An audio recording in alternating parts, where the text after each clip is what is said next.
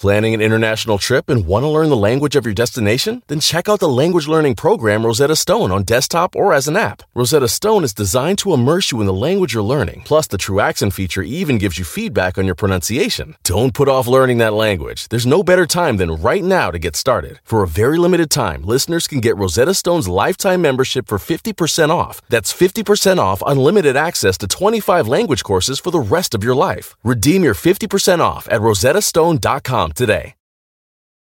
In order to support our show, we need the help of some great advertisers. And we want to make sure those advertisers are ones you'll actually want to hear about. But we need to learn a little more about you to make that possible. So go to podsurvey.com/artofman and take a quick anonymous survey that will help us get to know you better. That way, we can bring on advertisers you won't want to skip. Once you've completed the quick survey, you can enter for a chance to win a $100 Amazon gift card. Terms and conditions apply. Again, that's podsurvey.com/artofman, ARTOFMAN, podsurvey.com/artofman. Thanks for your help.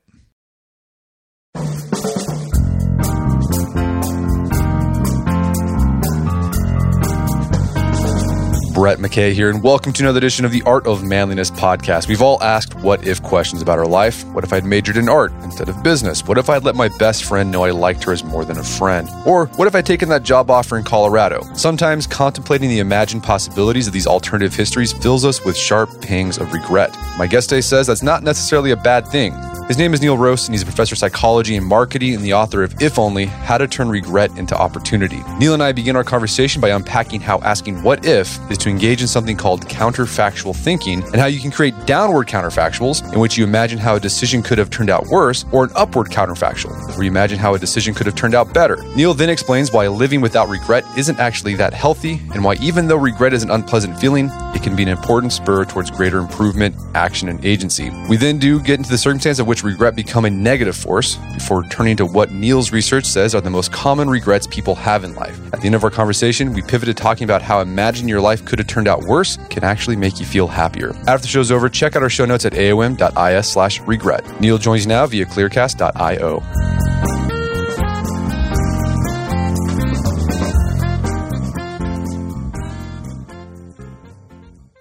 Neil Roese, welcome to the show. Hello, it's good to be here. So you are a professor of psychology, and you're a professor of psychology who has specialized in the psychology of regret. And you wrote a book about your research in this topic called If Only, How to Turn a Regret into Opportunity. I'm curious, how did you end up being specializing in regret? I've never met a regret psychologist. Yeah, that's a funny question. It's certainly not the case that I woke up one day and decided I'd become an expert on regret. It's like many things in life, you stumble your way into it. But the deeper point, I think, is that I've always been a person who likes to reflect on things, to look at my own life. You might even say I'm a compulsive navel gazer. And I remember when I was a small child, probably the first time I confronted a deep philosophical question was, what would have happened if my parents had never met? Like, what if my mother had met some other person and had a child? Would that child still be me? Or would I be sort of half me or some other person? And as I went down this rabbit hole and imagined, well, what if my father had met somebody else and had a child? Would that still be me? It awakened a kind of appreciation for the way in which human beings can think through different parts of their life and dismantle, take apart, and then rebuild parts of their life, and then ask questions about what if and if only. And when I was a younger student, I thought that this was all just the realm of philosophy or just armchair speculation. And when I became a graduate student studying psychology in a serious way, I was delighted to discover that there were actually other people who were studying this in a more precise and systematic way, using measurement and actually asking people systematically about their thoughts of what might have been. And I was lucky enough to get my research going in the early part of a rising kind of effort to look at these kinds of thought processes. And so you might say I got in on the ground floor, but I'm certainly not the only researcher who's been asking these sorts of questions. But my main research area is not so much regret as it is the deeper capability of human beings to construct counterfactual insights. And so counterfactual thinking is where I got my start. And the counterfactual means literally contrary to the facts. It's the way in which our brains come up with alternatives to what we know to be true, and yet we know they're false, and yet we play around with them and sometimes use the insights for other purposes. So once again, I didn't really start out thinking about being a regret researcher. I kind of stumbled into it, but my main research interest early on was counterfactual thinking. Well, so yeah, regret is a type of counterfactual thinking. What are some other types of counterfactual thinking that we take part in on a regular basis? Well, regret to me is a great example of the emotional consequence or the emotional result of a counterfactual thought. And it's a particular kind of counterfactual thought that focuses on your own decisions. Okay, so I decided this morning to have coffee, but I could have had tea. So I could focus on that decision. But also, as I construct an alternative, I am emphasizing how things could have been better, as opposed to how things could have been worse or how things might have stayed exactly the same. So if I focus on how things could have been better, I really am imagining a better state of affairs, something that I perhaps yearn for or desire or dream about.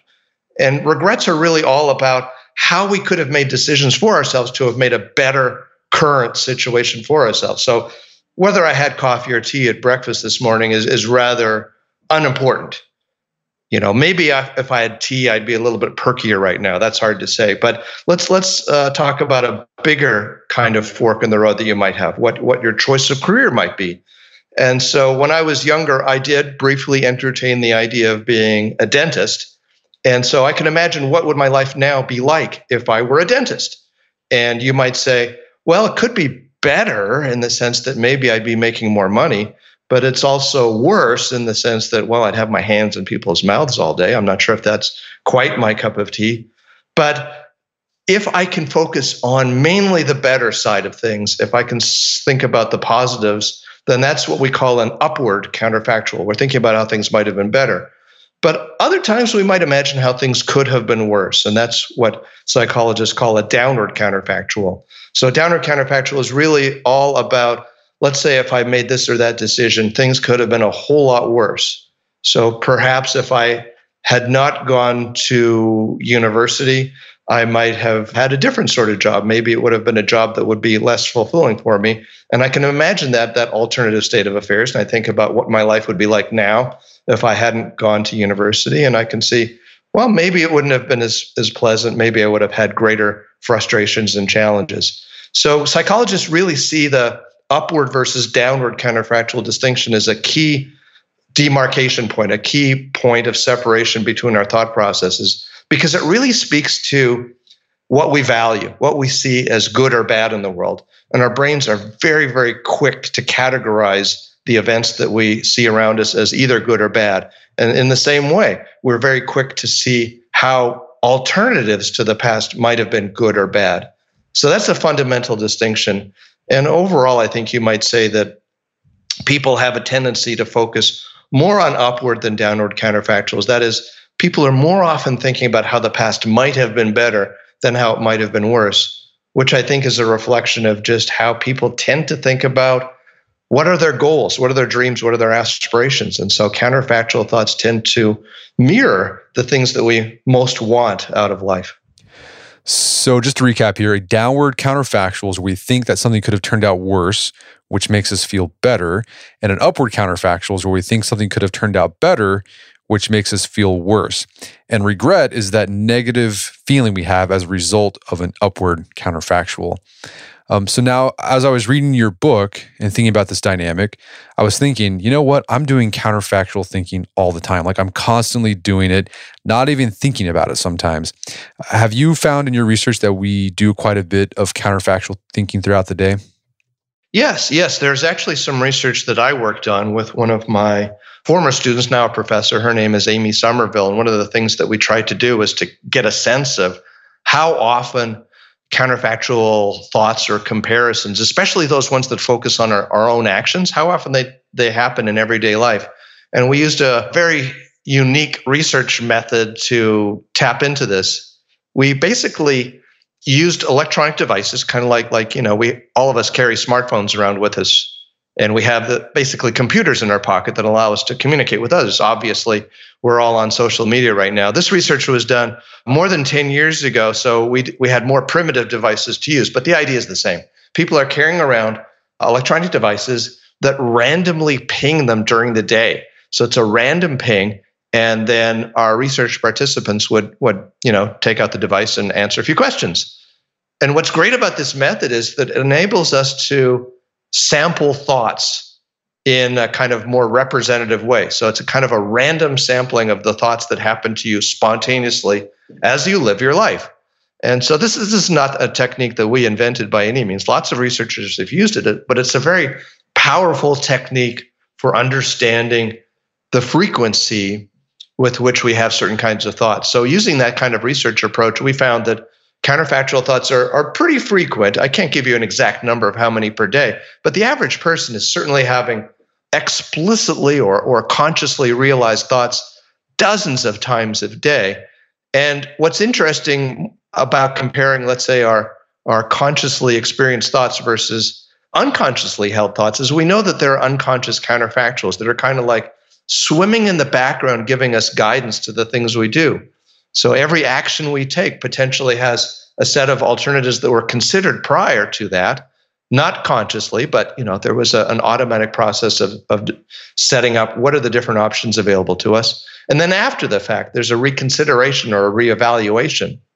So I would say dozens of times a day, each of us might have this or that counterfactual thought. And it might be about something extremely minor, like I mentioned to you earlier. Should I have had tea instead of coffee? Or you just realize, oh man, I forgot to bring a book with me that I wanted to show a friend. And you think, I should have brought the book. It's any time really that you realize that you have not met a goal or not accomplished something that you meant to accomplish, almost spontaneously a counterfactual thought swims into focus that is all about what you could have done to have met that goal or to have realized that particular objective.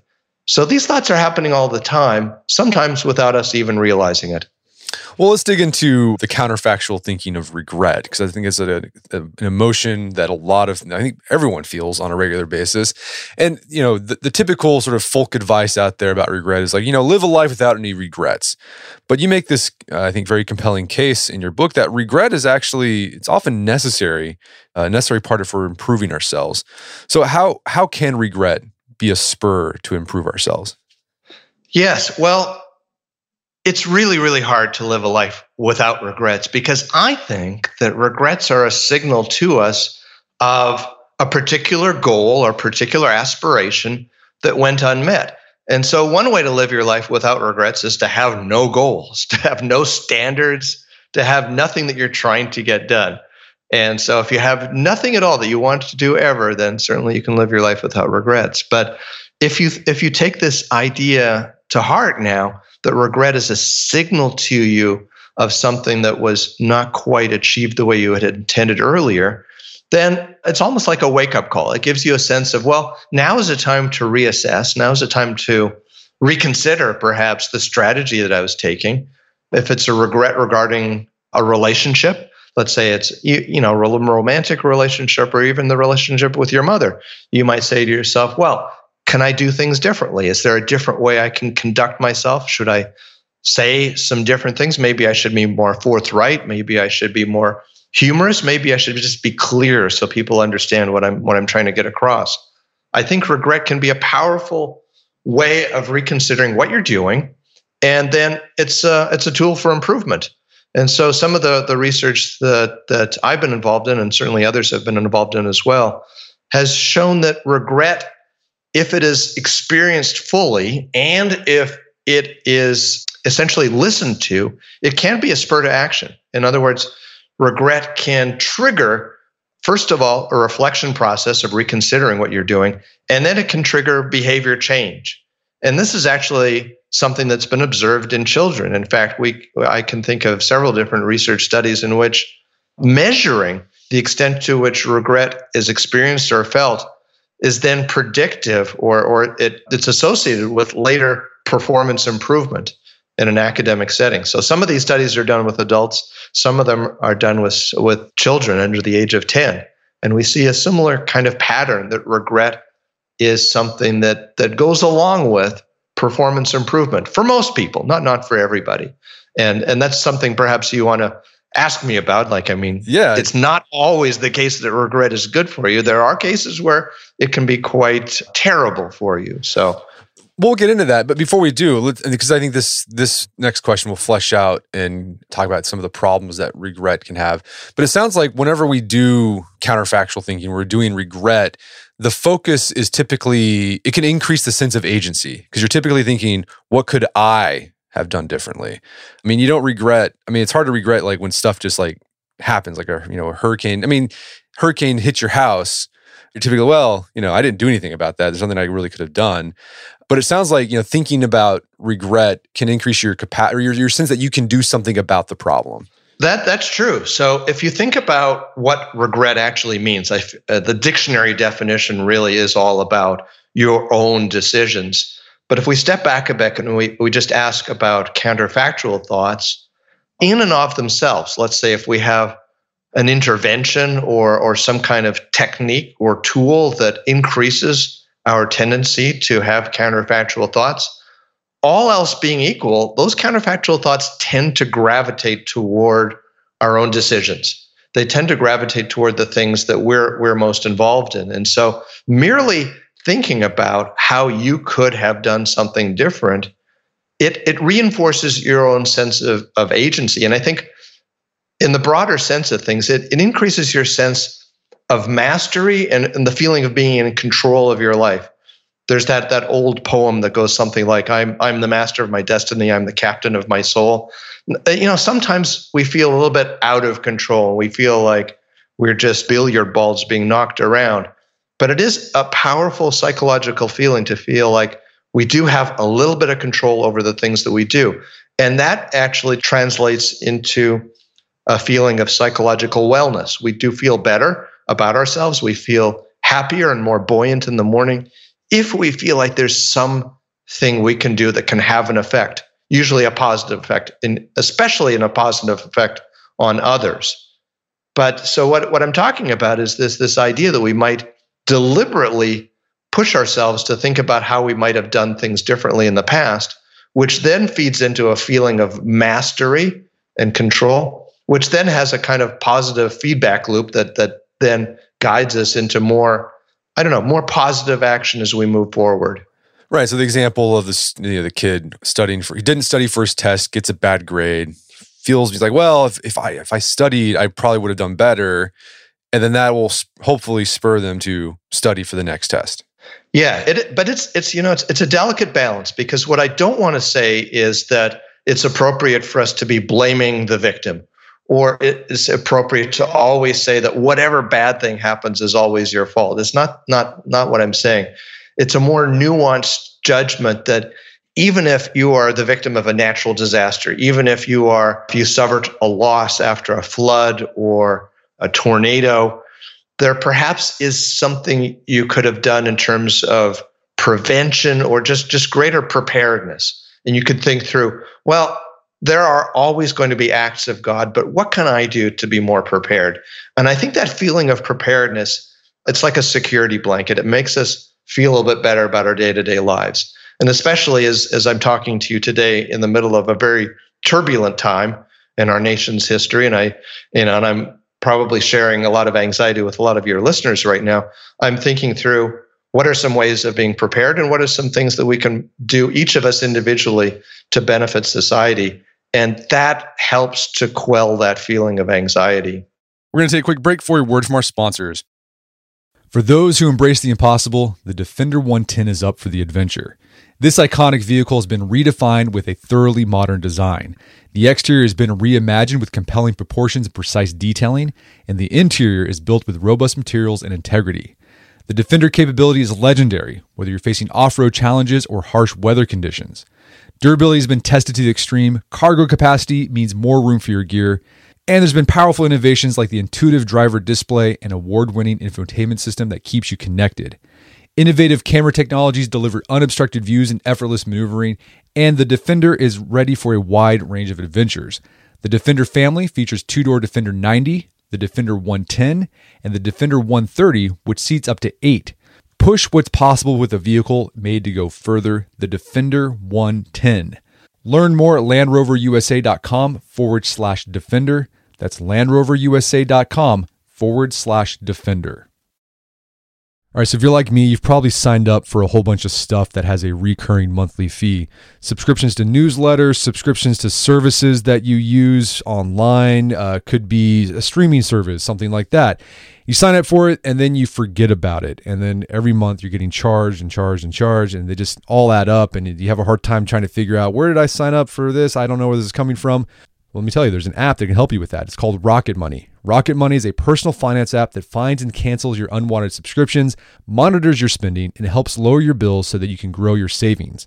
Rocket Money has over 5 million users and has saved a total of $500 million in canceled subscriptions, saving members up to $740 a year when using all of the app's features. I had a chance to use Rocket Money, and it works. You connect your account to it, and then it goes through your accounts and helps you find those recurring subscription fees that maybe you forgot about, and then you can cancel them and save yourself a bit of money each month. Stop wasting money on things you don't use. Cancel your unwanted subscriptions by going to rocketmoney.com/manliness.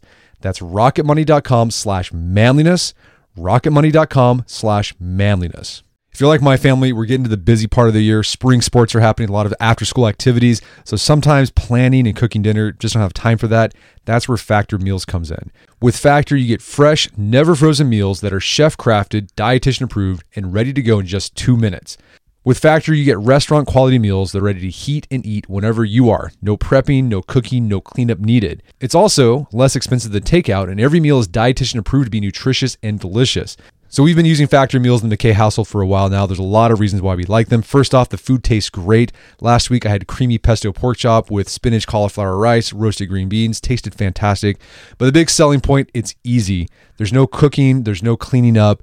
It's great for those nights when you're busy and you don't have much time to take care of dinner, and you don't want to do takeout because you feel gross after takeout. If you'd like to try Factor Meals, head to factormeals.com/manliness50 and use code manliness50 to get 50% off.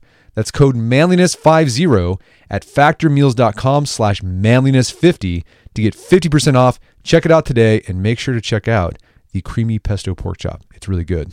Picture that thing you've always wanted to learn. All right, you got that in your head? Now picture learning it from the person who's literally the best at it in the world.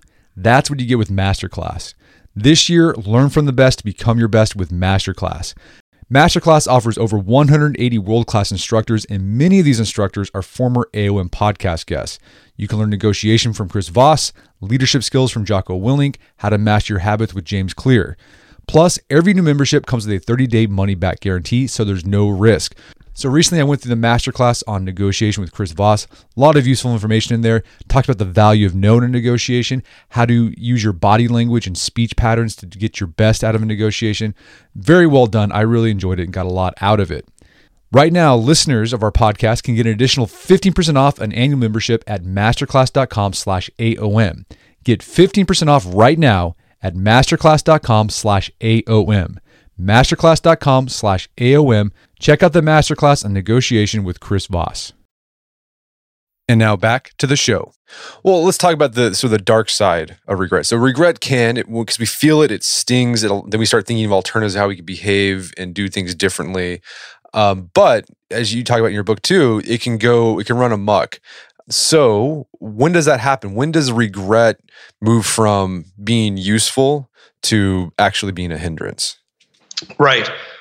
Regret can be very, very traumatic. It can be problematic when it becomes associated with depression. And so many of your listeners will know that depression is a very profound mental illness that has deep biological roots. But at the end of the day, depression has a lot of thought disorder as part of it, a kind of disordered way of thinking about the events that befall us, a disordered way of attributing the cause of the events that take place.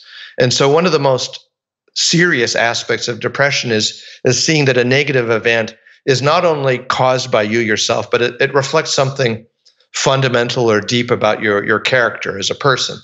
So it's not just that I messed up yesterday and it was a random event, but it's something about my deeply flawed character. And so usually that's a kind of biased or inaccurate or even unrealistic way of thinking, but it's a part of the fundamental disorder that the depression is.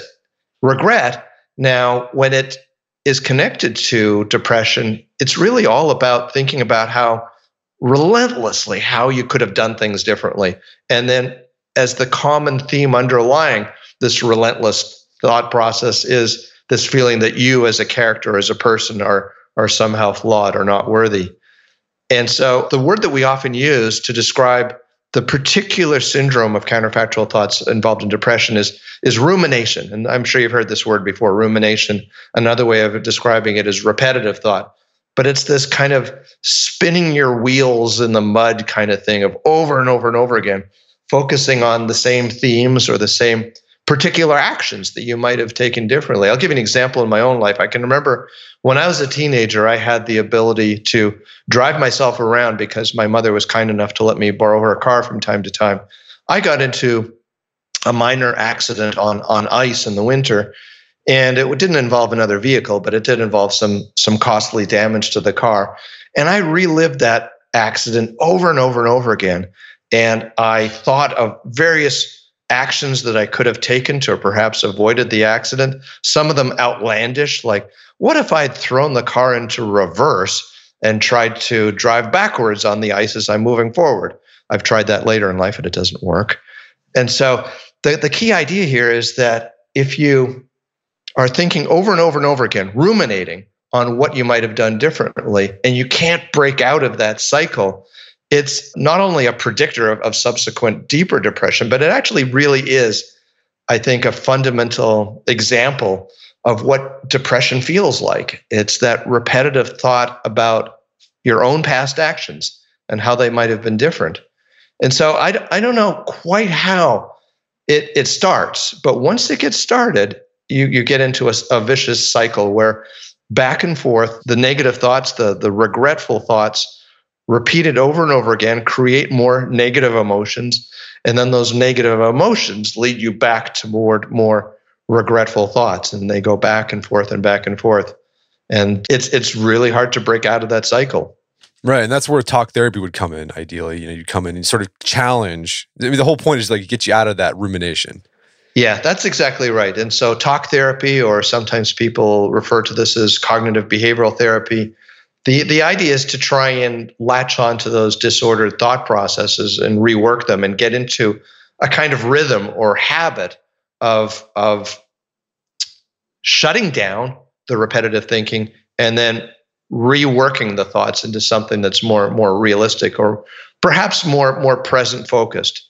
So, one of the things that I've been thinking about since I wrote that book, it's been a while since I wrote the book, but it's really an interesting idea that resonates with a lot of Zen thinking or the mindfulness movement or the meditation movement that's been increasing in the United States. It's this idea of trying to focus on the present moment, thinking about what is happening right now, my own sensations, my own experiences in the moment, as opposed to reliving the past. Reliving the past seems to be just a negative pathway that if you go down the path often enough, it turns out to be something that's going to be bad for your well-being. So then the trick is, and this is the tough part, this is the trick, it's if you feel a regret and it pops into your head and you feel bad, can you take a lesson out of it and take an insight about what you might change about yourself and then let it go? In other words, feel the regret deeply in the moment, but then, a few moments later, let it go and leave it behind. And I think that's the real trick. That's the real tough thing that a lot of us, I think, need exercise and practice at to get better at. But you'll always be confronted by regrets. The trick is to listen to it, think about it, what it means, and then let it go. Don't get yourself stuck spinning your wheels over and over again. Well, another dark side of regret, you mentioned it earlier, it can lead to, or not regret, but counterfactual thinking, lead to blaming the victim. I mean, so here's just an outlandish example, because you highlight research. We tend to do this whenever we're doing counterfactuals about other people, because we want to assign agency to somebody. And so so some guy's house gets hit with a meteor. We would think, well, shouldn't have built his house there. Should have put his house different. But it's like, that doesn't make any sense. But like our brain naturally wants to do that because it does counterfactual thinking very well. Yes. That's a really funny example. Yeah, meteor could hit anywhere. And I think it's a reflection of the way in which I think a lot of us just want to see the world as predictable and understandable. If we walk around thinking that the world is just completely random and there's nothing we can understand about it, it would be terrifying. And so we're definitely motivated to see order and sensibility in the world. And so when something like that does happen, a meteor strike is, about as random as you get as to where exactly it will land, there is a tendency for us to try and ignore that random side and assign blame and basically reach a greater understanding. So the reason why this happened is because so-and-so performed this action. So psychologists have noticed this for quite a long time, a very natural, organic tendency for us to not so much find fault in others, but to find reasons for outcomes or for events inside other people's intentions or other people's deliberate thought processes. And so we call that, psychologists call that the fundamental attribution error, like a tendency to see things as being caused by other people. And that means an underappreciation for, let's say, machine-based causes, natural causes, just random causes. So we are, at the end of the day, we are all social beings and we live amongst other people all the time. Even as we're isolating, we're surrounded by others. And so there's this natural tendency to look to other people and to assign blame and causation on the basis of other people's actions. When you've done the research on regret, there's surveys been done about this, about what people regret the most. What does that research show? What do people regret the most whenever they at the end of their life or at any point in their life? Yeah, well, there's been some recurring internet memes about what people regret most at the end of their lives. And it's a powerful question because it gives us almost like a recipe for how best to live our lives so that we can feel fulfilled and grateful at the end of our lives. And so if we can listen to what older people tell us, that would be a very powerful thing of how we might conduct ourselves. So I've been involved in a couple of different research programs that have attempted to understand in a more systematic way what it is that people regret most in their life. And so we went about this by first of all, trying to understand what are the big categories that people tend to think about and focus on. And so big categories might be regrets that might focus on your parenting or your financial decisions, your spiritual growth, your work life, all kinds of things. So we tried to use a systematic set of categories or buckets into which life regrets might fall. And then we go about asking people, ideally using a sample of adult Americans so that we can get a portrait of what the typical American is thinking about. And the result is that we see a lot of focus on two main categories, work and love. I would say work and love, and just unpacking that a little bit, probably the top regret tends to focus on our relationships. And so when I say relationships, I'm thinking mainly romantic, but also close relationships. So our friendships and our sisters and brothers, our parents, but especially our romantic relationships. It's the people that we talk to the most, the people that we're closest to. And so the regrets tend to center on maybe we had a fight, maybe we had an argument, maybe there's a lack of agreement, maybe something was said that you wish you could take back. And so when we do this kind of research, we often ask people to tell us exactly what their regrets are. So I've had the experience of reading through literally thousands of people's life regrets. And so I see a lot of a common theme of wishing that you could have made a romantic relationship better, worked harder at it, or wishing that you had recognized that it was a toxic relationship more quickly and then ended the relationship so that you could move on. So I would say that's probably those two kinds of things. Focusing on romantic relationships are the things that people mention the most. The other thing they'll mention is something about career or work or your job life. And usually those tend to center on your aspirations for what might make you more fulfilled. So did you have a job that allowed you to do what you're really good at? Is it something that gave you satisfaction and pleasure? Or is it something that was just a job that you had to get done? Interestingly, we don't see that many regrets. We see some, but not that many that focus on wishing that you had made more money or that you had been able to invest more. Money regrets definitely appear, but they're not nearly as powerful as love and work regrets that center on ways in which you could find yourself feeling more fulfilled. And so if you're thinking about what are the deathbed regrets that people typically have, they're usually going to be, I wish I had a stronger connection with my brother. I wish I'd said more to my mother before she passed away, or I wish that I had managed my marriage a little bit better. I wish I'd been in touch with my kids in a more frequent way. We are, again, I'm going to say that we are social animals, and our deepest inclination is to make connections to other people. And the feeling of loneliness is probably the biggest contributor to late life regret compared to all the other things that we might do. So I think there's a powerful lesson there for younger people. I think that people in their 20s and 30s can get kind of overly focused on work, and there's a kind of trap of putting in too many hours to try and get ahead, to the relative neglect of other relationships. And usually young people in their 20s and 30s are able to see that there's obviously great value and great excitement about pursuing a romantic relationship. But once people get into their 30s, and especially if they have kids, there's a tendency to neglect their friendships. And friendships later in life will, if they're not maintained and managed well, that can bring about a lot of regret as you lose touch with people that were previously meaningful to you.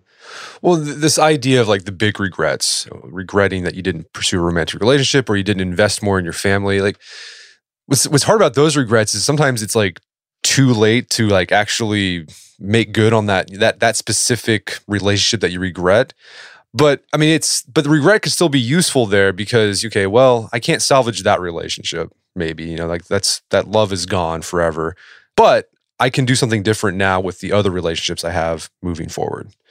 Yeah, that's exactly right. And it speaks to something that our brains naturally do. And if you watch for it, maybe you'll notice it. On average, when we recognize that a situation is finished, it's final, there's nothing we can do with it. And so let's say a family member has passed away and you have some regrets about some things that took place many years ago. For most people, they find a way to reach closure and they can let it go because the event is done. When an event is still open, when there's still a possibility for modification, there's still something that can be done, then regrets tend to be stronger. They tend to be more active, and the counterfactual thoughts about things you might have done differently for that particular outcome are more active. And so very naturally, our brains tend to help us to rationalize our negative feelings by closing down or shutting down thoughts about things that are totally closed off. So that means that regrets are oftentimes a signal to us that there's still something you might do. Even though you might have had a bad relationship experience with somebody else, it might speak to a deeper pattern that you've had with your relationships that you might be able to modify and therefore improve in another relationship. That this idea of an open or closed situation, I think, is best captured by thinking about when you buy something. So you can buy a shirt for summer, and let's say it looks pretty good on you, but you're not sure whether you're going to keep it. Two situations. You could either return it for a full refund, or you bought it on sale and you can't return it. So there you go. You got this clear separation between either you can undo it by returning it for a refund, or you can't undo it and you're stuck with it. And so research, especially in the consumer realm, shows that when you can't return it, when you can't do anything about it, you kind of start to like it a little bit more. you kind of reconcile yourself to the fact that you're stuck with it. But when you can still change things around, it can actually make you miserable as you keep thinking about, well, should I take it back? Should I keep it? What should I do? The opportunity is still open. There's a regret there that kind of is more active. And because you've got that opportunity to actually change things, the negative feelings are more active. And so I guess the lesson there is go ahead and do something, or close it down, burn the bridges behind you, and reach that closure by making sure that there's nothing else that you actually can do. No, the research about consumer choices, consumer behavior, it reminded me of that idea that's come out in the past, 10 years, like FOMO, fear of missing out. Fear of missing out is basically counterfactual thinking. Yeah, it is. I should also mention you introduced me at the beginning as a professor of psychology, and I'm also a professor of marketing in the business school at the Kellogg School of Management, Northwestern University. And so I actually teach courses on consumer behavior and brand management. So a lot of my day is spent thinking about how we can make better consumer decisions so as to be more satisfied later on. But yeah, speaking about FOMO, you can talk about that in consumer terms or very general terms. It's an interesting observation of our current world that we can look to other people's activities and then have this worry that we might be missing out on it. So it's for those of you who have not heard this term, fear of missing out, literally, that's FOMO. It's counterfactual thinking, but it's more of the anticipated counterfactual side. You could call it an anticipated regret. So you're thinking about a party that's going to take place this weekend, and you're thinking about the various obligations you have. Do I have time to do this? I'd like to go and hang out with my friends. I don't want to drink too much, but it's going to be a lot of fun. And as you're moving toward that event, you're actually using the same part of your brain that creates counterfactuals about the past, but now you're creating simulations or alternative versions of the future and imagining what might be the consequences. And so FOMO, I think at its very core, is an imagining of if you did not do something that looks like it's going to be pretty good, do you anticipate future regret that will drive you up the wall? And it's that in the moment you're thinking, oh, I might have regret. I don't have the regret yet, but I'm thinking I might have it. And that makes me kind of crazy. Yeah, that's like abstraction of abstraction. Like it's like two levels going on there. Yeah, it absolutely is. And so I think this is clearly something that's been accelerated by social media, by our ability to watch other people's lives unfold. And so, the funny thing is you can observe, what would have happened had you had gone. There's some photos and you see all these people having a fun time. You didn't go, and now you have actual regret. And if this happens enough times, then you start to anticipate it and you start to live in a kind of world of imagined possibilities. This again suggests to me like the precursor or the beginning stages of a depressive episode. One of the things you just don't want to do is spend your life living over and over again in the future or in the past. And so I don't know. You've hit a really troubling point about our modern life, which is what is our relationship with social media, and is it making our lives better?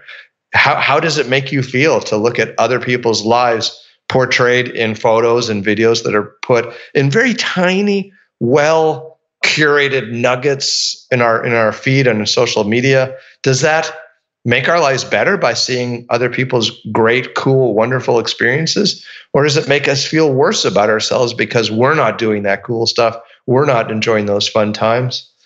I don't know. I haven't figured this out yet myself, except that I have myself stepped back a bit from social media in the last couple of years. And those days that I don't actually look at anything are days that are a little bit more peaceful. Yeah, right. Yeah. Well, so we've been talking about counterfactual thinking doing upward comparisons. So you're comparing how things could have been better. And that typically makes us feel bad. And in the short term, that can be good because it spurs us, okay, I'm going to do things differently. But if taken to an extreme, it can lead to depression and just, us spinning the wheels and not making any progress. But we haven't talked about sort of that downward counterfactual thinking. And I like that in the book you talk about It's a Wonderful Life, the great Christmas classic with Jimmy Stewart, is like a powerful example of downward counterfactual thinking. How so?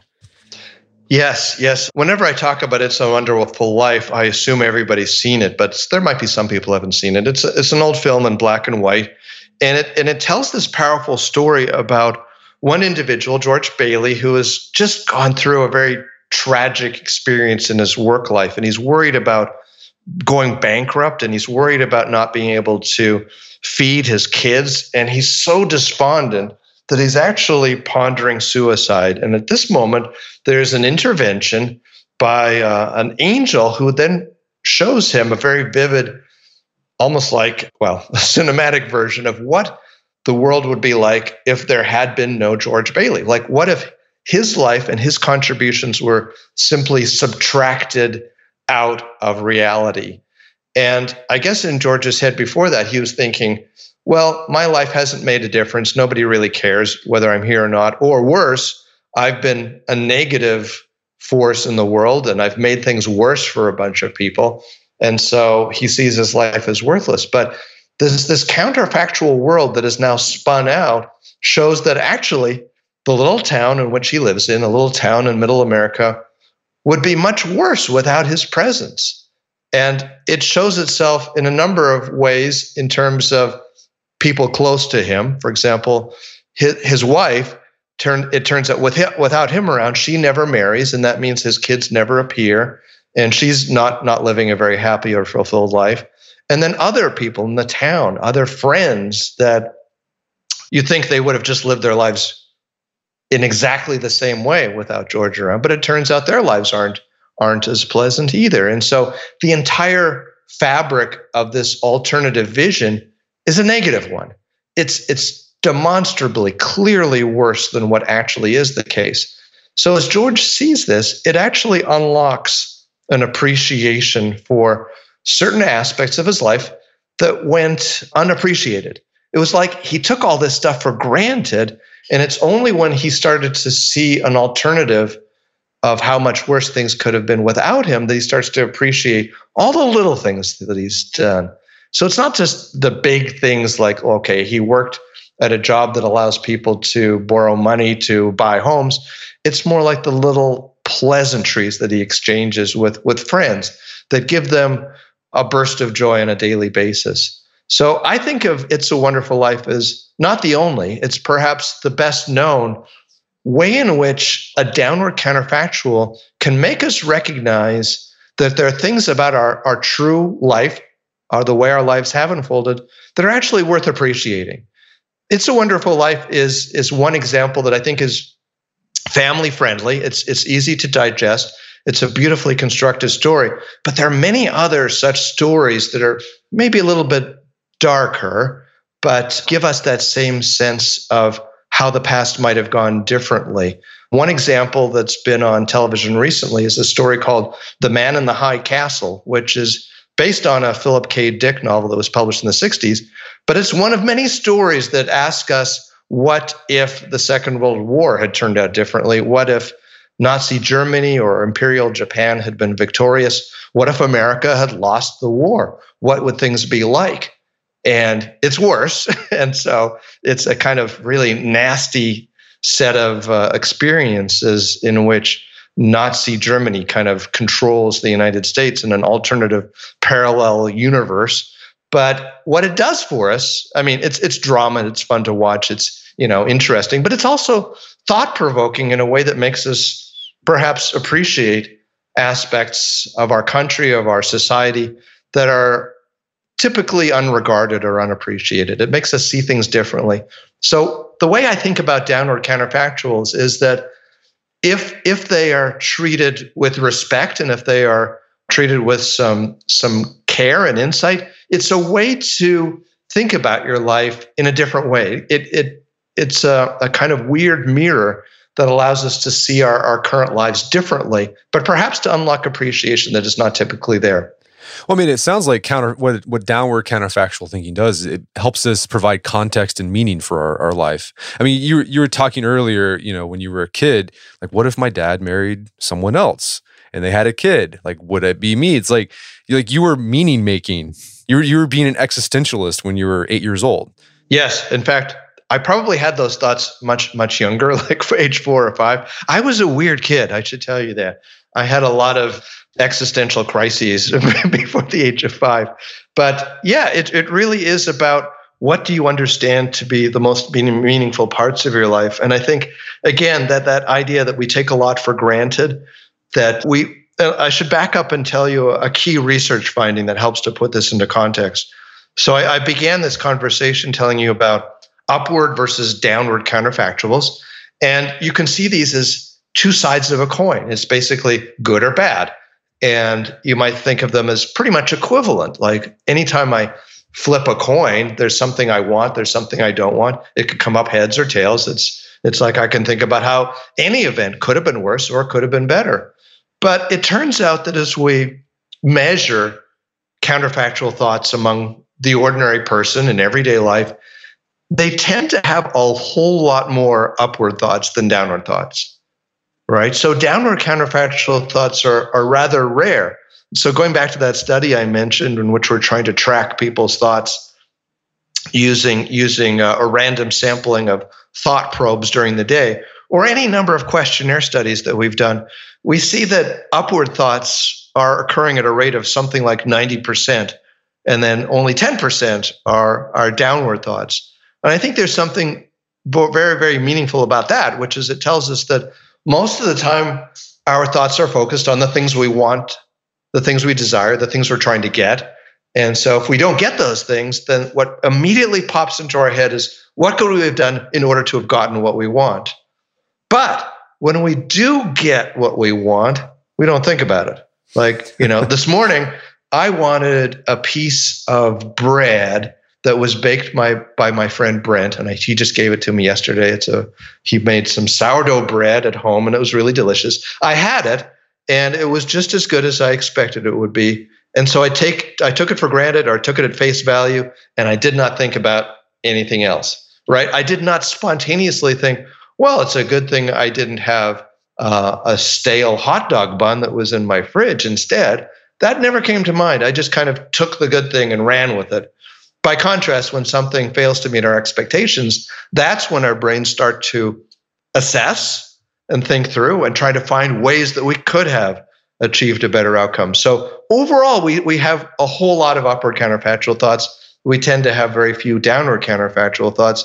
And what that means is that on an everyday basis, we tend not to get any of those benefits that come from thinking of downward counterfactual thoughts that help to put our lives into greater perspective, or more importantly, help us to see and appreciate those positive things that we have.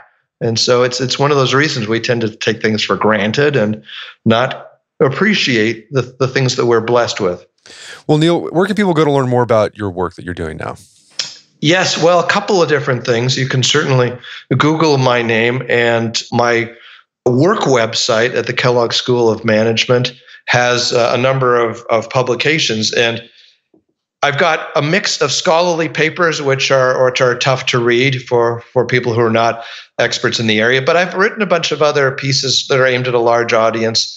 Several of them have appeared in the Harvard Business Review recently, and they tend to be aimed more at a business audience. And I would say, just look for the pieces in the Harvard Business Review. Fantastic. Well, Neil, thanks so much for your time. It's been a pleasure. Yeah, thank you so much. I've had a lot of fun today. Thank you.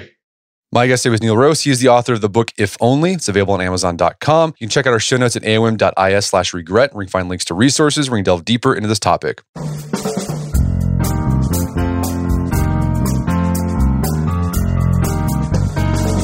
Well, that wraps up another edition of the AOM podcast. Check out our website at artofmanliness.com, where you can find our podcast archives, as well as thousands of articles we've written over the years about pretty much anything you can think of. And if you'd like to enjoy ad-free episodes of the AOM podcast, you can do so on Stitcher Premium. Head over to stitcherpremium.com, sign up, use code manliness at checkout. And when you're signed up, download the Stitcher app on Android or iOS, and you can start enjoying ad-free episodes of the AOM podcast. And if you haven't done so already, I'd appreciate if you take 1 minute to give us a review on Apple Podcasts or Stitcher. It helps out a lot. And if you've done that already, thank you. Please consider sharing the show with a friend or family member who you think would get something out of it. As always, thank you for the continued support. Until next time, this is Brett McKay, reminding you not only to listen to the AOM podcast, but put what you've heard into action.